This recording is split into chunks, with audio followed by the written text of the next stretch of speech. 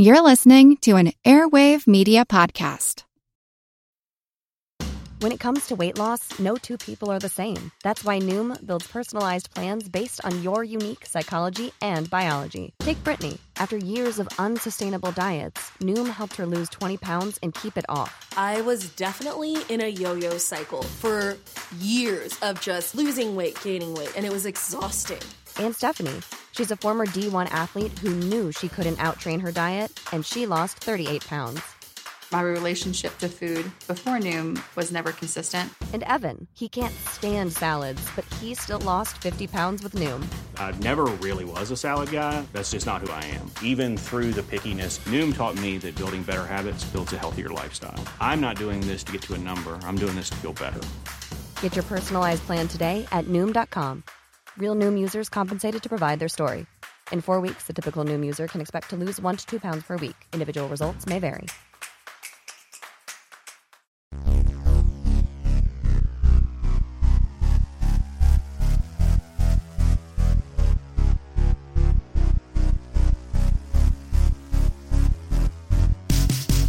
Orlando Uno, Argentina Trace. Bright blue and white figures intersect and spin with orange. The ball is white, with the illusion of spinning black circles created by so many triangles on its surface. The stands, a house of confetti, spilling into the sky and onto the green field below. The audience is a raging beast, stomping on the floor and beating the stadium, roaring with each kick. Argentina! Argentina! Goal! No. No one cheers for the Netherlands. Who would dare in the Estadio River Plate, or the Estadio Monumental, in the south end of the city of Buenos Aires, country of Argentina. 70,000 fans. Still, the Dutch are not intimidated at all. The Hollandeses have a style of play that is fluid, rapidly changing, dynamic. I'll let the Uruguayan writer, Eduardo Galeano, explain it. He can do a better job than me.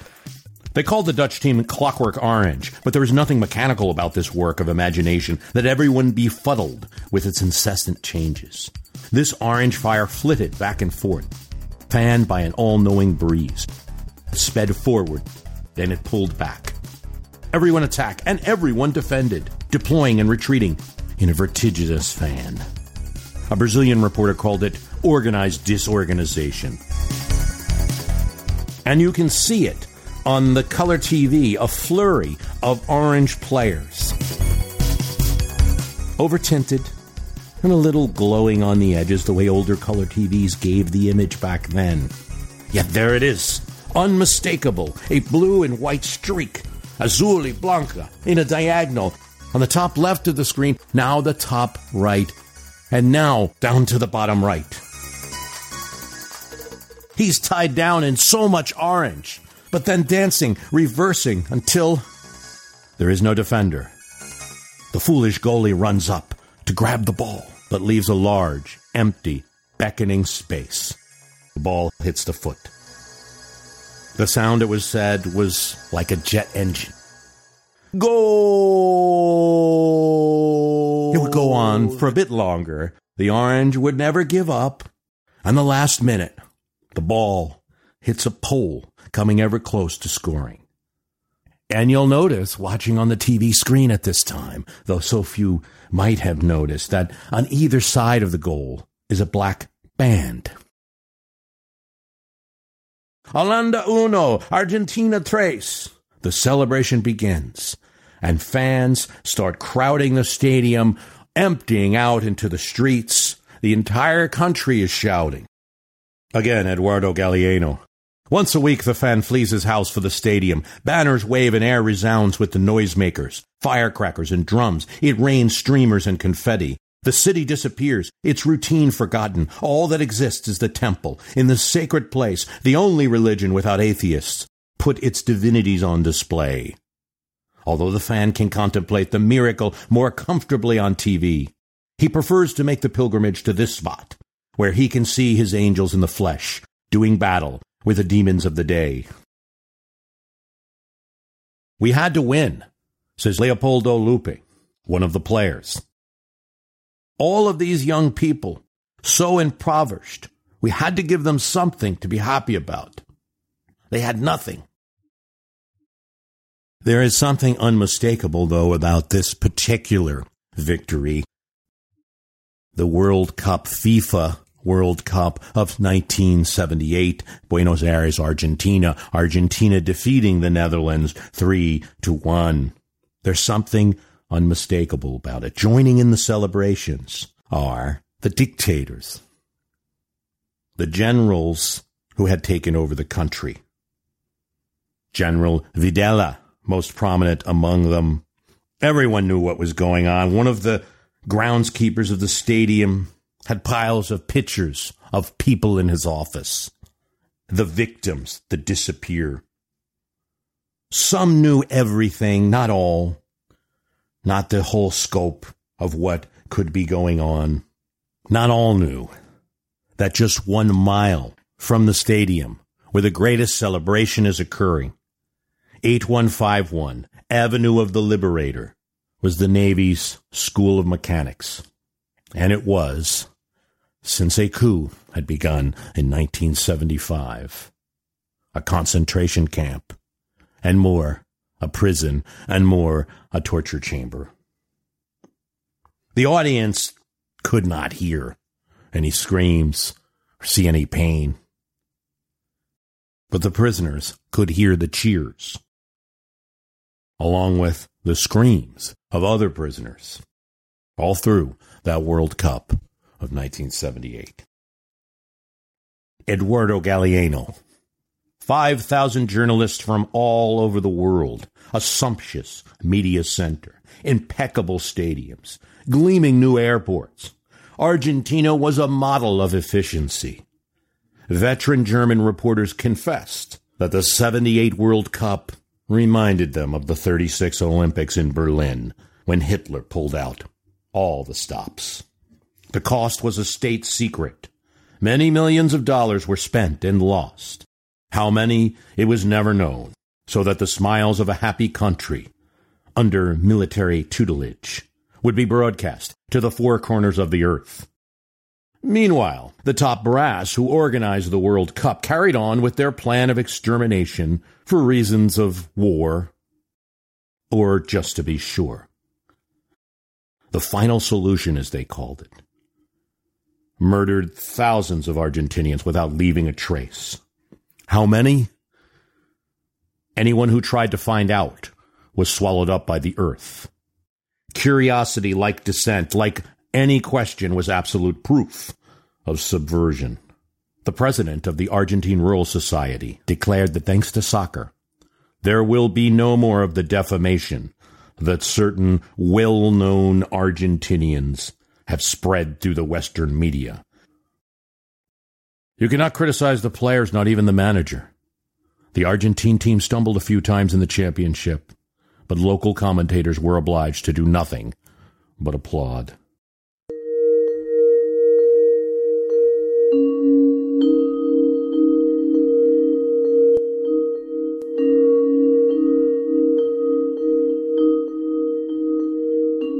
For Norberto Lewinsky, a campaigner for health care for the poor in the early 70s, his house was broken into at night. He was shot in the legs, and he was brought in a car, and straight from that car, brought to a torture chamber, brought to the School of Mechanics, attacked with a kettle prod, scorched, burned, humiliated, intimidated. His wife and daughter were also kidnapped, and the soldiers made threats about them. Many gruesome details. He was not alone. Many reported the same thing. Shackled, put in prisons with lots of other people, sometimes brought to rooms where there is no one else, where there is total darkness, bag over the head, so that one lost their sense of time and space. And then they'd hear the soccer cheers. As one journalist put it, this was not in some faraway place. It was death in a city so defined by its life. The wide boulevards of Buenos Aires open up like avenues of Paris. On every corner, glowing cafes swirl with urban life, where today Fancy cocktail drinkers sip their drinks in fabricated underground speakeasies. Yes, that speakeasy trend has hit Buenos Aires like everywhere else. Soccer's watched all over the city on television sets. It was death in a city so defined by its life, yet Furlowski heard the crowd outside cheering for a goal. And the guards, too, were yelping. They were yelping like dogs every time Argentina scored. And so the prisoners, too, cheering for a goal. Then the guards stopped. That is the last goal you will ever cheer for. Yet he was one of the lucky ones. Norberto Luiski would live, and in 2014, he would meet the Pope. But 5,000 others never been found, and there's likely near 30,000 victims of the National Reconciliation Process, or the junta. It was repression in color TV at a time with sophisticated polyurethane-coated Adidas footballs, disco music, when Star Wars was the #1 movie in America and everyone was learning who Luke Skywalker and Darth Vader were. Cameras and lights on the city.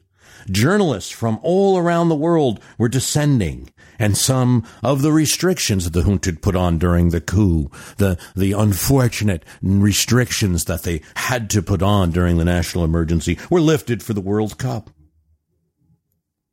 Still, nobody quite knew that so close, not far away, but in different detention centers in the city of Buenos Aires, people were tortured in countless ways, treated like subhuman garbage.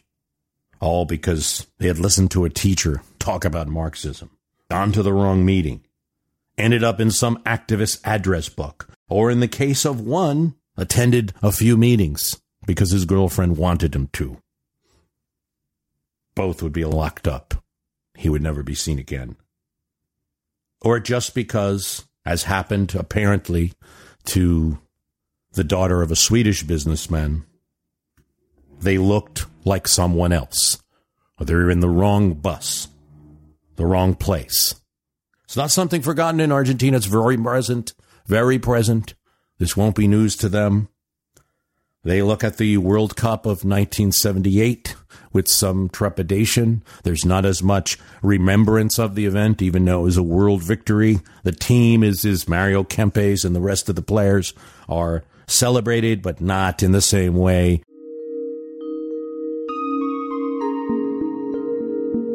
Mario Villani remembers being huddled, and a guard allowed them to watch a small black and white TV at the end of the halls.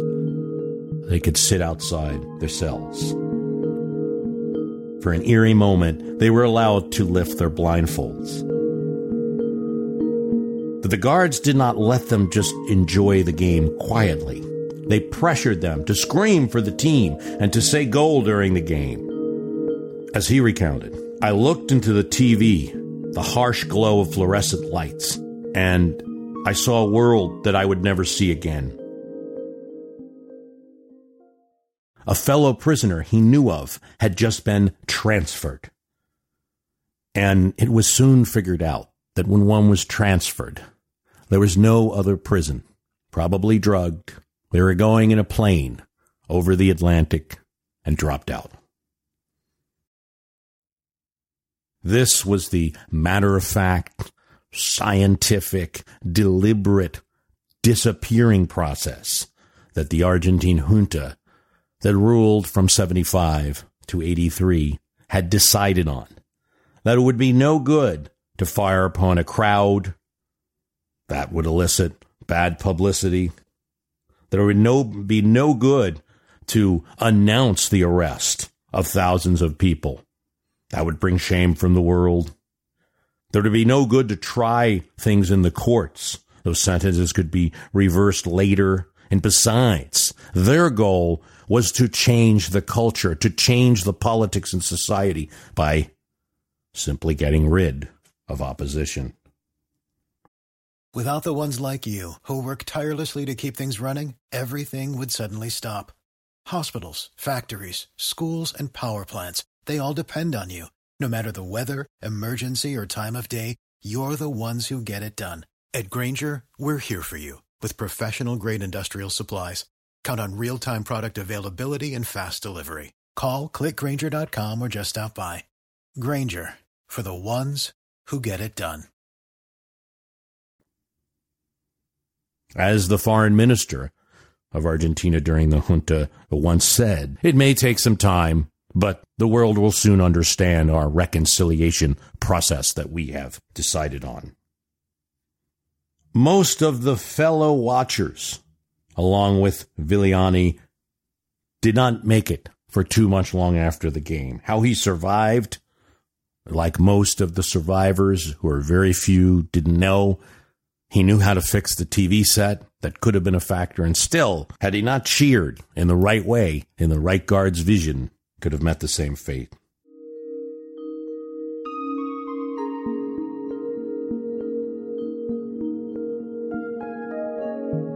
The coup happened 3 years before the World Cup. The president of Argentina, Isabella Perón, not a particularly popular president, and a president that in many ways even sided with some of the goals of the junta and the military, that had slowly given more and more power to the military, was told that there was an emergency that needed her attention.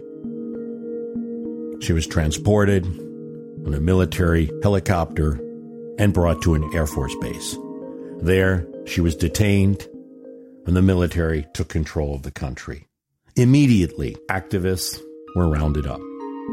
And after the coup, in the first days, Ford Falcons, usually black, were noticeable all over town with no license plates.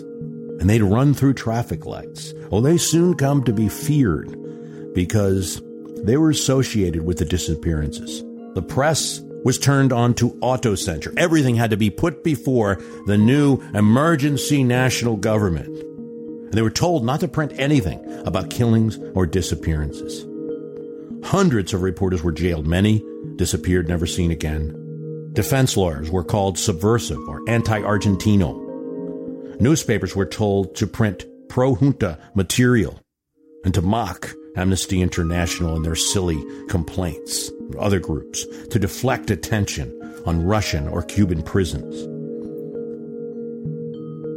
The head of a major newspaper decided to print the most pro-junta articles, to support the junta in many headlines, but to slip in little notes about the disappearances. No dice. He was jailed and tortured. A British journalist living in Argentina, working for the Buenos Aires Herald, the English newspaper in town, was able to have a little more freedom since his paper didn't immediately interest the junta, as it wasn't in Spanish. He started getting visits from people coming to the offices. Judges had told them they knew nothing.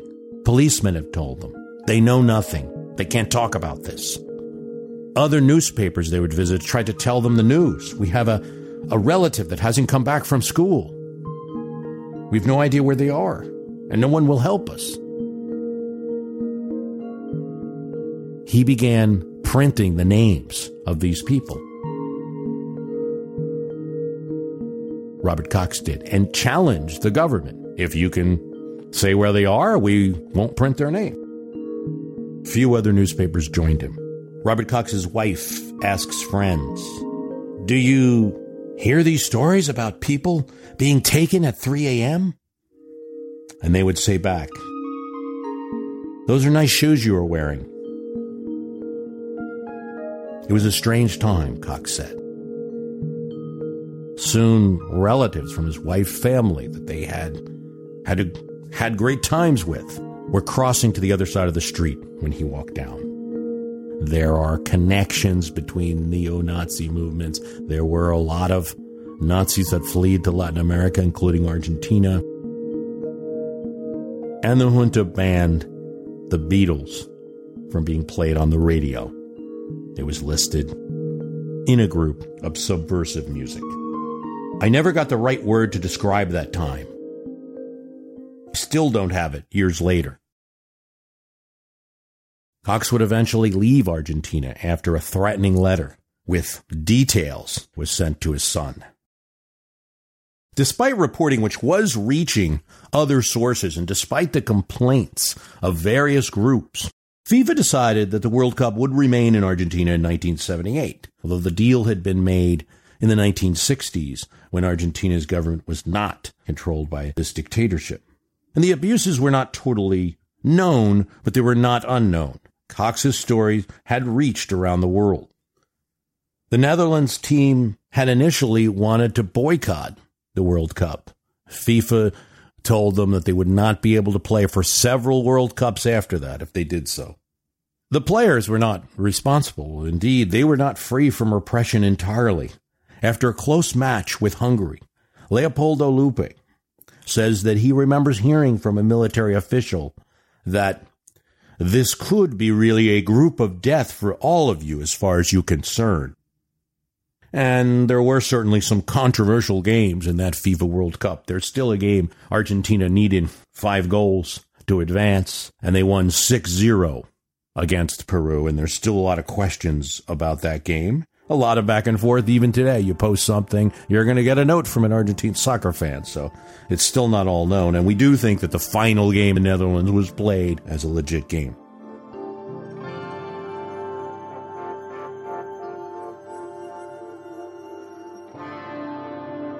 Tate Almeida went to the center of Buenos Aires, where the House of Government, where the junta was ruling, the Casa Rosa, where the pink house, or like the Rose House, like our White House, and circled around the obelisk that celebrated Argentine independence and freedom. And they continued to walk because her son Alejandro went for an exam in 1975 and never came back.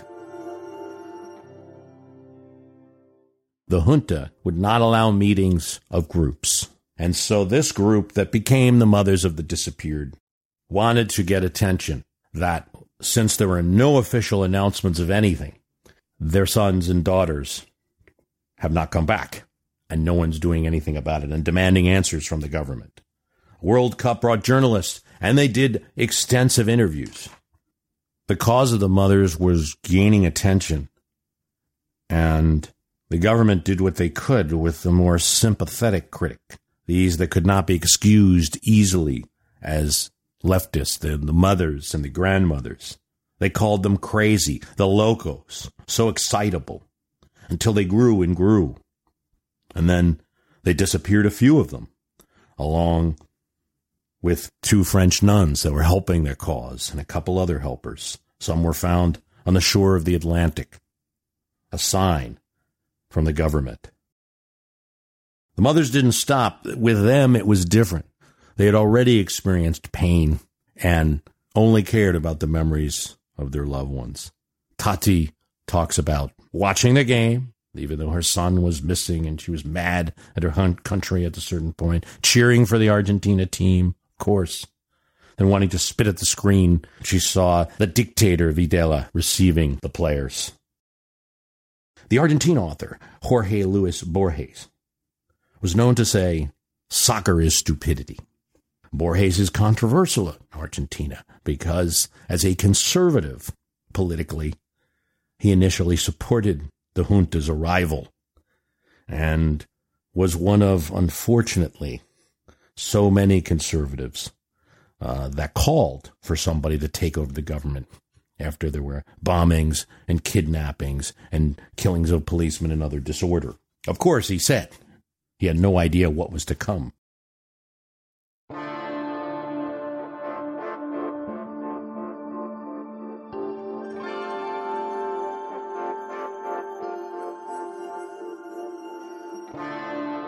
Borges has a story called Esse est Percipi that really drives the nail in. It's from the point of view of an old man walking around Buenos Aires, as he would do every day, who suddenly notices that the stadium, yes, the River Plate or Estadio Monumental that we were talking about earlier, the same where the 1978 game was held in, is gone. He talks to a friend in the Argentine Academy of Letters to find out. Well, he is not able to offer help about what happened to the stadium. So he seeks out another friend that he knows is the president of a local soccer club. The person seems to barely remember him, even though they've been friends a long time. Borges' character that he's narrating reminds him of players. What about Zarlenga? What about Paradouille and their passing attack? The president of the club says, "Oh, yes." And then, "To think, I made up all those aliases." "Aliases," the old man says. "Yes," the president of the soccer club says, "aliases." The old man is beside himself. "Aren't they real?" He names another player, Lamondo. "Isn't that the real name of the idol, acclaimed by fans?" "Oh," the president of the club says, "you still believe in fans? Where have you been?" Then he is told that there is no game, no players. The stadiums have long since been condemned and are falling to pieces.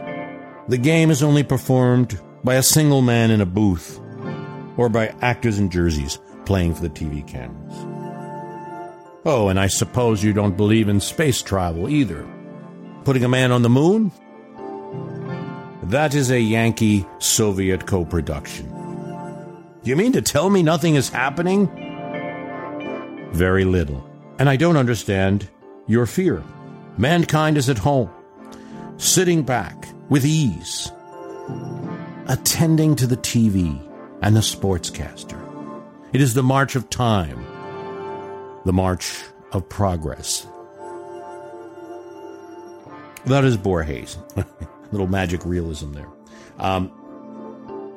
They have the same, so there's always that contention about sports, that sports and politics, it's famous. It gets in the way. I'm not a subscriber to that point of view. I'm a big football fan, and I do a podcast called My History Can Beat Up Your Politics. The one doesn't stop the other from happening. I mean, yes, it's surely someone can be very obsessed with something like sports and do nothing else. But it's the agency I question. The one doesn't do the other. But you could make this argument about 1978. Soccer was becoming an illusion that was swarming over critiques of the people that Borges had, at least for a time, supported. There was no disappearing stadium in Argentina. They wished for a way to make economic problems that the country was suffering. This is the 70s, great inflation, oil crisis.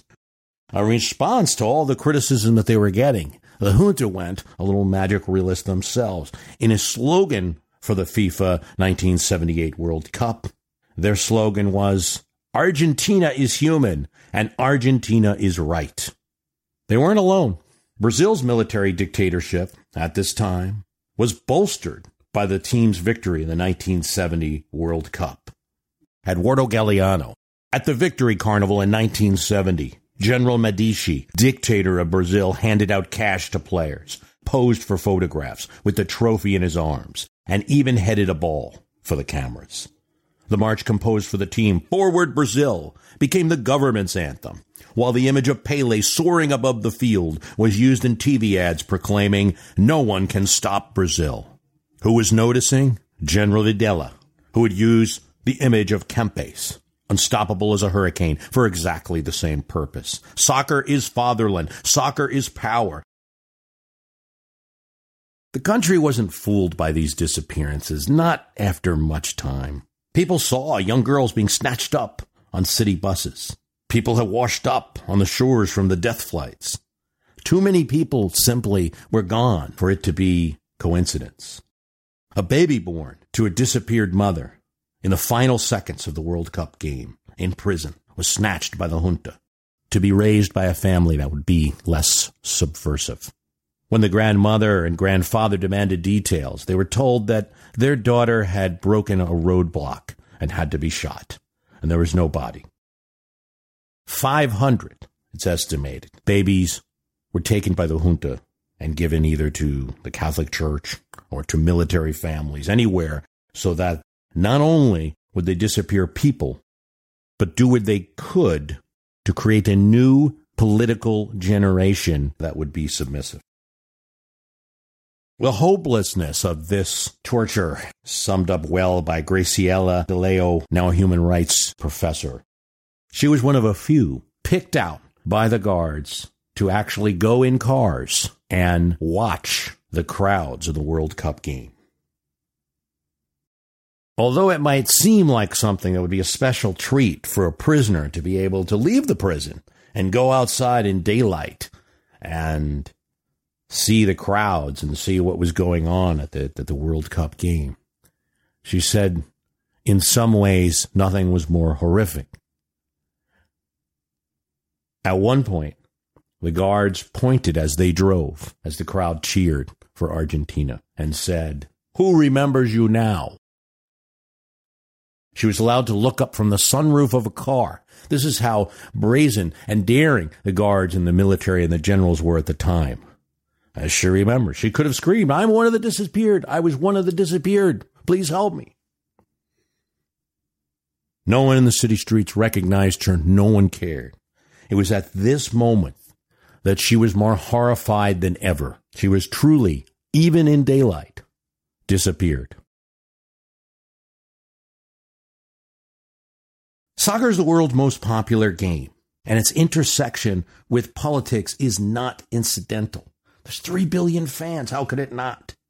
We shouldn't be naive about it. Some shake their heads in frustration. I mean, the game is in Putin's Russia. It's going to be, with some help or at least compliance from Russia, in Qatar next, an oil-rich nation which really no soccer fan base or much population to speak of, in so many other countries. Yet the game is mesmerizing, and every 4 years, dear listeners, even your host is somewhat obsessed with it.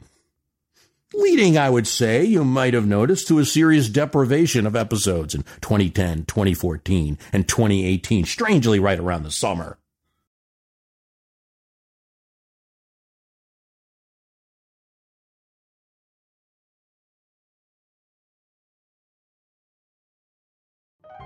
Hello all, Eric Rivenes with the Most Notorious podcast here. Each week I interview an author or historian about a historical true crime, tragedy, or disaster. Subject matter ranges from gunslingers to Gilded Age murder to gangsters to fires to pirates to wild prison breaks. My guests bring their incredible knowledge directly to you. Please subscribe to Most Notorious on your favorite podcast app. Cheers, and have a safe tomorrow. How the junta had come to power in Argentina is complex, and you really have to go into some complexities of Argentine politics that I don't think that there's time for or that would be interesting. You see at this time in Latin America the same mode of operation. Argentina is not unique. Uruguay, Paraguay, Brazil, Chile, Peru. The military says something's wrong with the country. We need order. A state of emergency is declared, and then it seemingly never ends. But it has a lot to do with the struggle on both the left and the right, and the ascendance in the 1940s of Juan Perón. And that is the husband of Evita Perón, wife, and kind of made him all the more popular. He was a populist president that had a mix of support both from some ranks of the military and labor unions and many of poorer people, and used that political power against others. He was himself caught up in a coup in the 1950s, was in exile in Spain, and Argentina's story, the story that we're telling, starts when he comes back. And having been this kind of Argentina version of the New Deal, the leftists are very excited. They're welcoming him at the airport, and paramilitary groups open fire on them. And then there's fighting between left and right, and you do have violence on the left. There is the Monteroneros, or the raiders of the night, very well-trained guerrillas that are operating in different parts of the country, kidnapping Western executives. They get people at General Motors. They make millions of dollars in their kidnapping efforts. They assassinate police officers. When one of them are targeted, they target back. Everything is avenged. Bomb is set off in Buenos Aires that kills Canadian tourists and injures many more.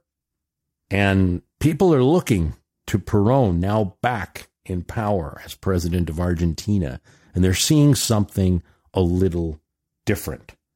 And while he is courting some support from leftists and labor unions, they're noticing the bodyguard around him, and that he came from exile from Spain. And Spain is controlled at this time, a right-wing dictatorship. General Franco still in charge there. And he starts cutting ties with the leftist support and aims more on the right. The guerrillas turn up the heat on the Perón government now. They realize there's no ally there. And Perón starts to side more and more with the right. He dies in 1974. His wife, Isabella Perón, becomes president of the country. She had been elected vice president. And it's not like there is absolute peace and freedom and everybody all happy and everything like that in the early 70s either. All through this time period, you had the right-wing paramilitary groups. The one most prominent was known as the AAA, an anti-communist alliance that were assassinating significant labor leaders or anyone that was demanding change.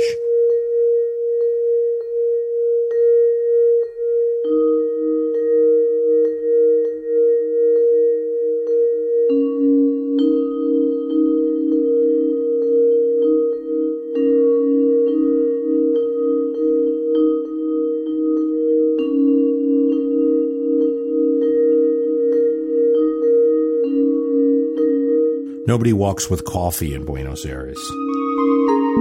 I felt pretty silly in Palermo Chico, kind of a trendy neighborhood with swanky stores in the city, holding my cup and walking around like you might do in New York or Chicago or some other place. The woman who made my cortado had to find the cups para ir.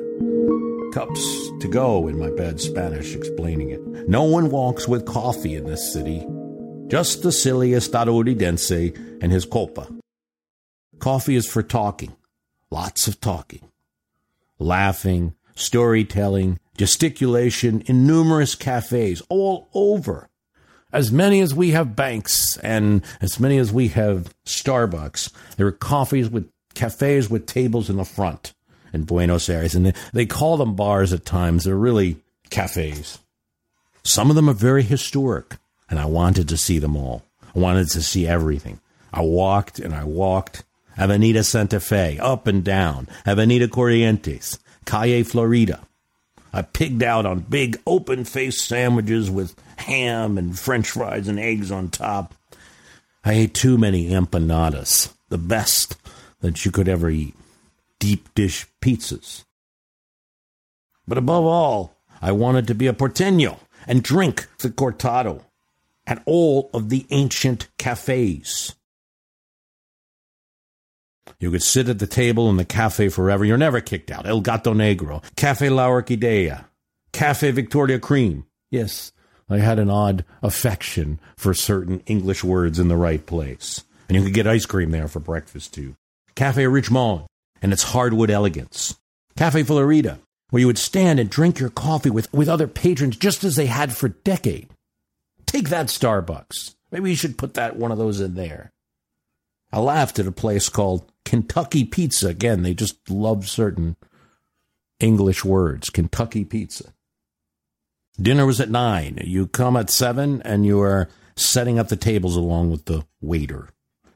Most people were in groups.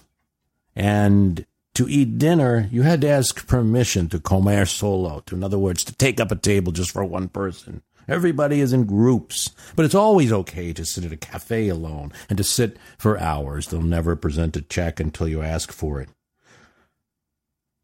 I walked Palermo Hollywood neighborhood, San Telmo, the Recoleta. In one walk, really, you're going from something that looks like California to something that looks like Paris to something that looks like an old Spanish shore town. I enjoyed in equal measure the Evita Museum and the Museum of the Intellectual Zul Solar.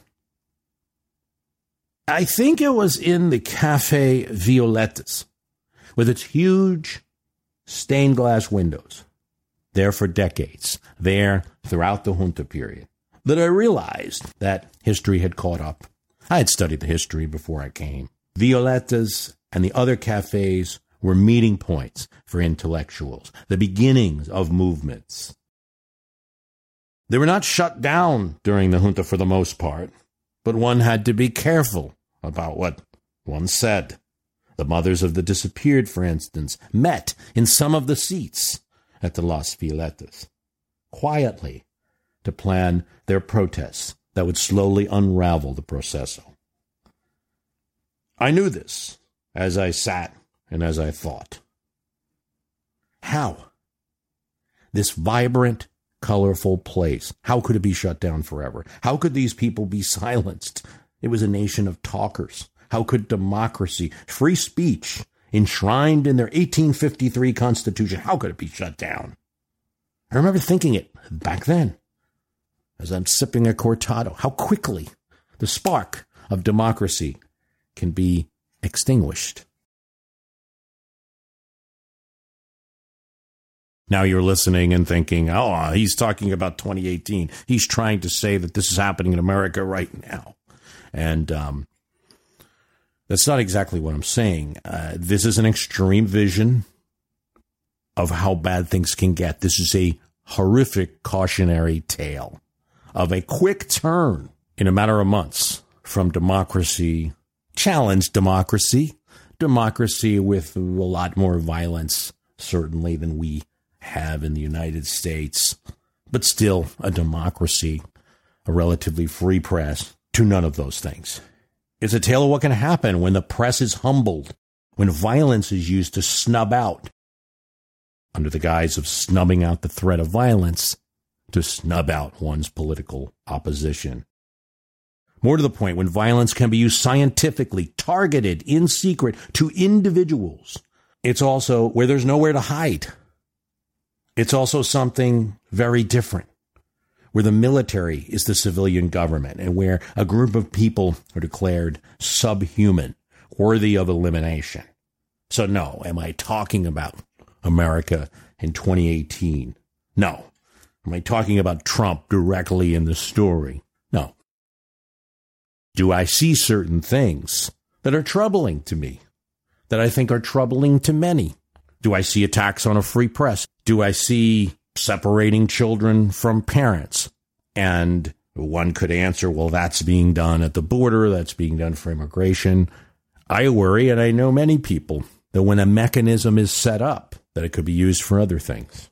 When facilities are created, it can be used for other things. The people in Argentine prisons were Argentine citizens. Now, let's look at it this way. Let's take the opposite tack.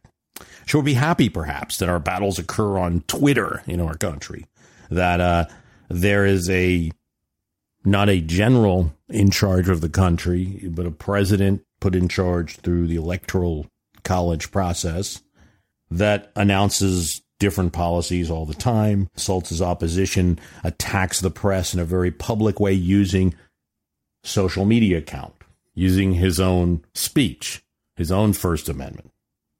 They did stop Elizabeth Warren once from speaking in the Senate. They did not shackle her up and throw her into the Naval Observatory. He makes fun of people. He calls her Pocahontas. We have a president doing things like this. You know, one could say that's a valid way to look at it. We should be happy about this. We should be happy that, Sarah Sanders is denied a dinner. And some people, at least for a matter of weeks, are going to be denied eating at that establishment because there are now protests. That this is very different from machine guns turned on one another.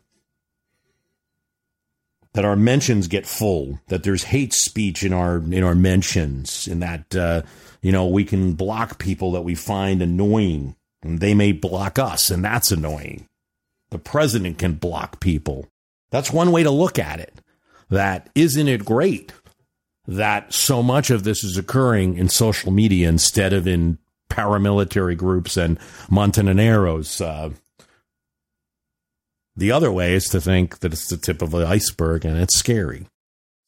I look at attacks on free speech, on journalists, and it worries me because I know about the history of places like this, and also about the Soviet Union, Brazil in the 70s, Myanmar in recent times.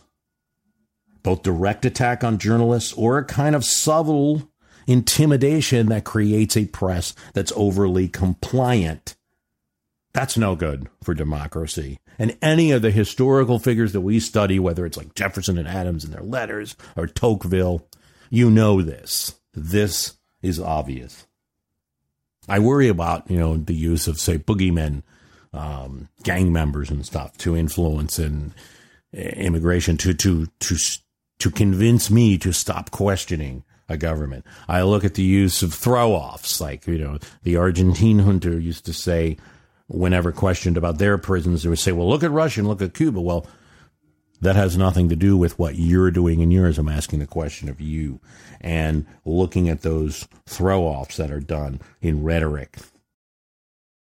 I would like to see everyone treated with dignity and humanity. And that's the basis of how I proceed with politics. And I know I'm not alone in that. Whatever problem a government focuses on, you have to be considerate of what the effects are of getting exactly what you want. No, I know for the great writer Borges, and I know for the journalist Robert Cox, whose paper had supported conservative, and for many journalists whose papers had written to please someone to take control and establish order in Argentina, that they soon grew tired of it. There are no other words for it, Cox said. State terrorism against terrorism came because we panicked. Everything broke down. Having begun with words of Eduardo Galeano, I think we'll end with them. History never says goodbye. It just says, see you later. As a long-time foreign correspondent, I've worked in lots of places, but nowhere as important to the world as China. I'm Jane Perlez, former Beijing bureau chief for the New York Times. Join me on my new podcast, Face Off, U.S. versus China, where I'll take you behind the scenes in the tumultuous U.S.-China relationship. Find Face Off wherever you get your podcasts.